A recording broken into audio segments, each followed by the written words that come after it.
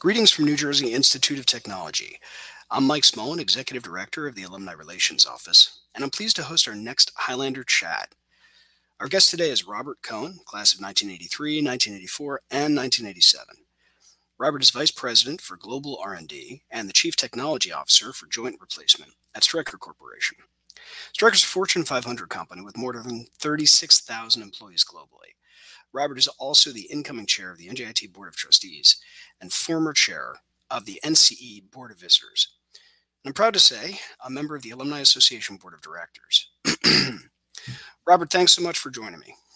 Thanks for having me. Oh, it's my pleasure. So, Robert, I know you're really busy right now, so I want to keep this relatively quick for you. There are millions of people right now, if not hundreds of millions, who suddenly find themselves working from home, managing employees remotely, managing projects remotely. So you've been a senior member of the management team at Stryker for years, and you've already been doing this for a long time. I also know that you travel all over the world. You're constantly in different places, and you manage hundreds of staff in different departments. What are some of the methods that you've used to manage your people and make sure their projects are moving forward effectively? Well, it's a great question, and no one ever expected today's world to be as it's become. But the new future is virtual and virtual interaction, and becoming good at it and good at it quick means you can engage people on your teams.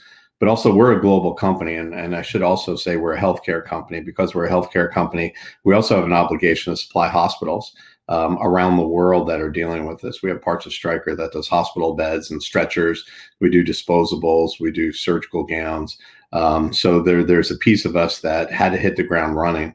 For my team, we're about 650, 700 people in global R&D are located around the world. We're actually in 10 different countries, Australia, Germany, UK, the Netherlands, United States, and other places.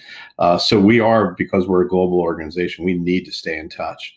And I say, manage, and you talked about how to manage people. Actually, the first priority is not to manage people. The first priority is to make sure everybody's doing okay. These are emotional times. These are stressful times. These are times where I think the more interaction we have in leadership with our folks to let them know that we're doing good, their jobs are protected. We care about their families. We want to balance, workload balance, right? Just because you're home doesn't mean you can't be overworked. So we are very interested and very concerned about the psyche and the mental well-being of our folks. And we do wish them in these trying times, only the best of health. As far as managing projects, some things just can't continue the way they were. We in the healthcare industry have to do labs, and we do labs because we partner with surgeon physicians. We don't practice medicine. The surgeons practice medicine. So we've had to try to switch labs to be virtual labs, if you can believe that. We look at feedback, and instead of going into necessarily a hospital to gain feedback, we get those hospital folks on board. So I have an excellent leadership team, and my leadership team is actually distributed all around the country, around the world. The very first thing we did was get together and say, what do people need? What do people need to hear from us? What do people need for touch points? How can they project manage? And then how can the managers engage with their folks that they manage and in turn motivate, inspire, and engage? People still want to feel productive even if working from home. So it's not just how to reach out to people, it's the quality of the reach out. As I said, we always start off every session by how's everybody doing? And then after talking about it, we ask about the project challenges, the project progresses, and we don't treat them like they're sitting home. We actually talk to them that we're sitting across from them, whether it's the conference room in our Mahwah, New Jersey office, whether it's our Amsterdam office, and we actually get engaged in conversations. One of the first things that we learned is don't make a big deal that people are working from home. It's amazing what you could do from a designer's perspective with CAD and CAM softwares. It's amazing with computer simulation, finite element analysis. We can log into people around the world and people can share screens and computers. We've become very good at Microsoft Teams. We've adopted that very quickly over the last 3 weeks, and Microsoft Teams is really the engagement tool. We like to see people, and we like to understand, just like they were sitting across from us, what's the project status, what's the deliverables over the next week or 2 weeks, and let's talk it through. And then let's talk about the challenges and try to help them on challenges. So we're keeping that going and that theme of going. So our policies and procedures that we had in place, they weren't policies and procedures just because you were sitting in an office somewhere. They're policy and procedures that you can adapt at home. We're still going to make decisions. We're going to make the same decisions. We're going to make strong decisions and the right decisions, but we're going to keep people involved. Everyone's part of the decision-making process. And then you could expand it further. As an example, last week to 60 people, my leadership team. So the people that report to me and the people that report to my reports, that's about 60 people. We had all 60 people on a leadership town hall. They got to ask questions. You do it a little bit differently. Everyone can't talk at once. But with the chat and things like that, I was able to respond to questions. We're going to do that regularly. Later on this week, I'm going to do a global town hall to about 750 people. We're going to have the president of the Joint Replacement Division join me, and we're going to be reaching out regularly. And last, there's no reason we can't take advantage and look at development plans of certain people. So we put together in place a series of, if you will, you can call them podcasts, you can call them instructional portions where we've actually asked thought leaders inside the company to talk about a project. So if there's a project that maybe someone's not working on, but they know it's a priority project at Stryker, we've now every Wednesday for 1 hour and every Thursday for 1 hour for the next 2 months, we've blocked in people's time, and we will have either a different leader describe a project, sort of like a lunch and learn kind of thing. And then also, because our customers are surgeons, we've invited some surgeons who are also sitting home since elective surgeries have stopped. And we're going to have surgeons present. It gives a great opportunity for continuous learning of our teams, gives a great opportunity for them to ask questions. And we're actually going to make use of this time as actually a benefit where we didn't necessarily have time to do this before. So there are some positives. So I think between engagement, between trying to run business as usual, between strong leadership commitment, between showing that caring, between engaging, inspiring, and at the same time providing them educational opportunities to learn more, we're actually in a good place. I do not have to sit here and say what projects are going to suffer. I know the machine is working great, and I know everybody stepped up in a big kind of way. Well, that was really excellent. Thank you very much for that. Real quick, so lots of different companies are choosing lots of different technologies. How have you found Teams working for you?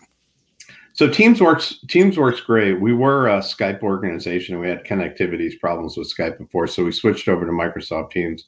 Microsoft Teams allows us to do a number of different things. So with Microsoft Teams, I think you can get up to 250 people on one session in Teams. Anything above 250, we switch over to Zoom. Just because of reliability with more people accessing it. But with Microsoft Teams, not only is the connectivity good, but with Microsoft Teams, you can go also to the server, and we can go on Microsoft, where we use Microsoft and we back up all our data and have our share files on there. And anyone could pull up a share file, and while everybody's looking at one another, they could be modifying spreadsheets, modifying plans, or in Microsoft Teams, there's this great feature called Whiteboard, where literally everybody's screens go white. Everybody's got a different color of a cursor. Everybody could circle things. We could do things. We could modify things. I was involved yesterday in a PowerPoint modification, half hour of trying to look at a deck of slides that we're going to distribute.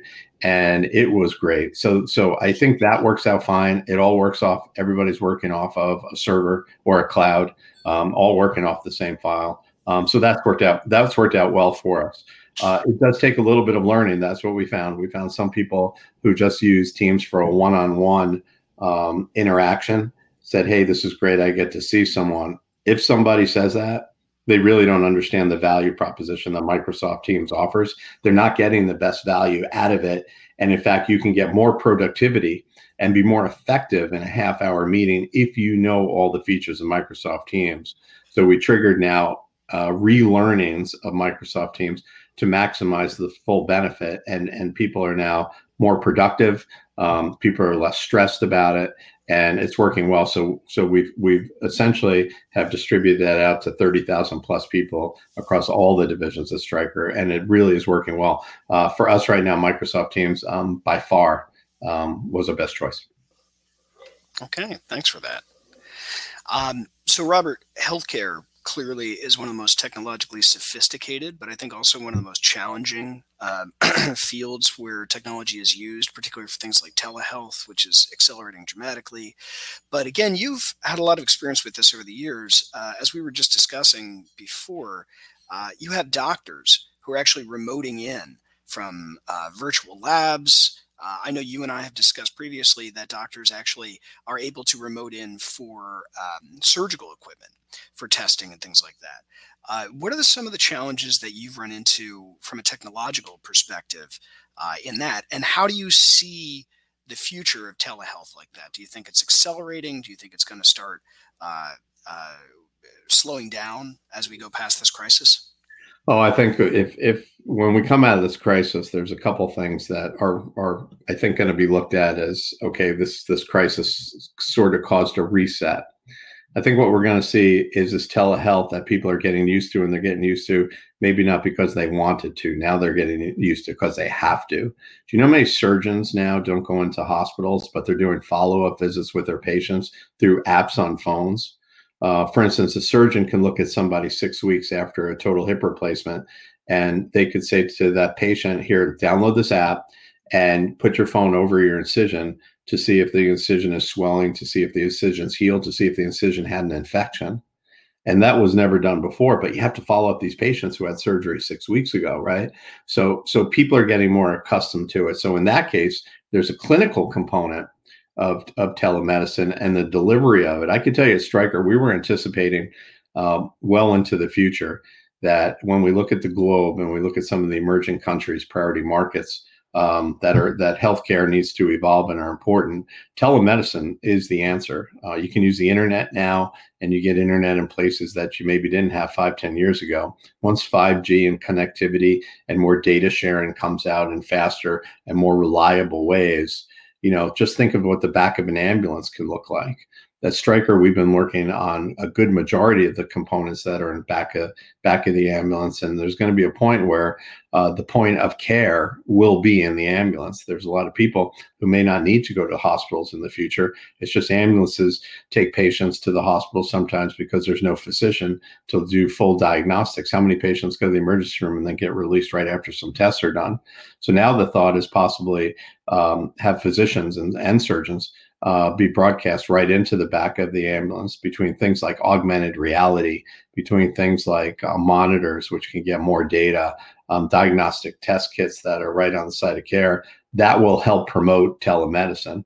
One of the things that has not evolved on telemedicine per se is not the lack of desire, it's the technology wasn't there. Again, reliability. What testing can you do? And get quick answers to that testing. And then how can you instruct paramedics and things like that? So that's on the ambulance side of it. On the surgical side of it, we're going to, for a long time, right? This is the way this works, right? You have a physician. The physician is responsible for the patient. Physician will be in the OR, but how great would it be if a physician wanted to access other physicians who may have saw a similar case just to get consensus maybe on how to treat a patient? That's going to happen in a bigger way. And then probably one of the fastest elements of telemedicine that's going to come out of this virus is medical education. Now that people are more adept to using their laptops, monitors, and communicating with other people through the internet, now continuous medical education and understanding new techniques, new procedures, surgeons talking to other surgeons, instead of having to fly to a big meeting in, say, New Orleans, San Francisco, or Orlando. Now you can have more meetings virtually, and surgeons can talk to surgeons, engineers can talk to surgeons about new innovations like 3D printing, robotics, data science, computer simulation. There are so many benefits that we can do.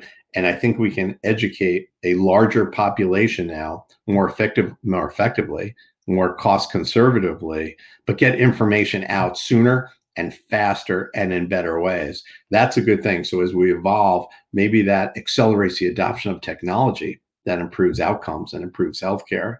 Maybe it allows engineers now to get more feedback on certain surgical procedures and look at addressing clinical issues that we couldn't do before.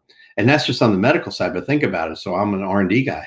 And if you look at R&D now, possibly with great colleges like NJIT, maybe I can interact with university professors more so and almost drop a university professor right into one of my meetings. Sometimes these university professors are so smart at an aspect of technology, and we don't necessarily, it wasn't easy for us to get access to that person. Maybe that changes things. Now maybe engineers can talk to manufacturing vendors around the world in different ways. The information sharing, that's what's going to keep innovation alive and well. And the innovation sharing, those are the components that spark new creativity and new inventions.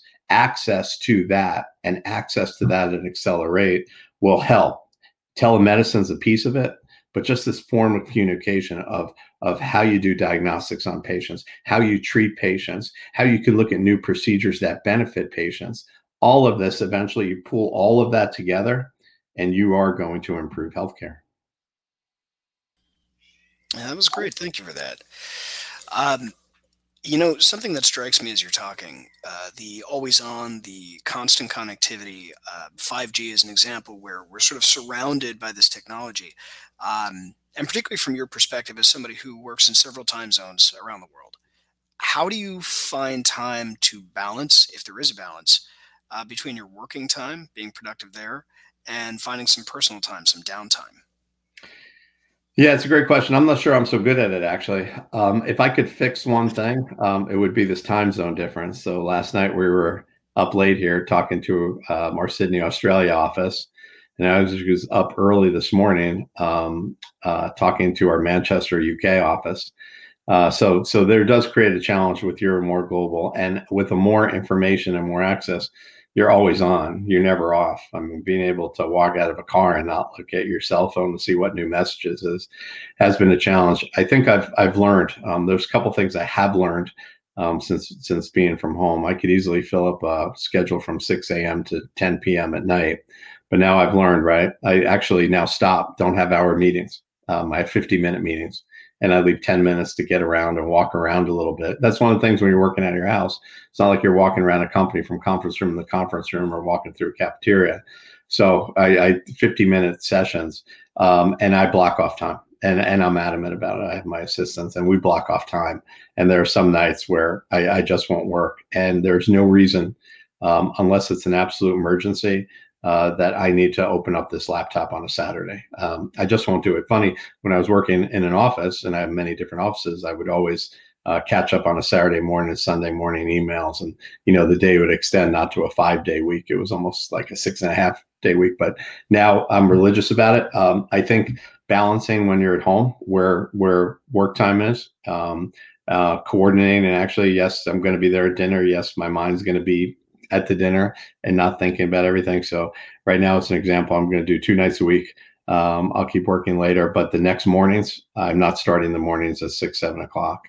As we slowly evolve out of that, I do plan on making that the new way I work. Life is short. Everything's not about a company. I get excited about what I do. I'm passionate about what I do. But I think a famous person, quasi famous to me, once told me, Robert, you never want to regret. Stop and smell the roses.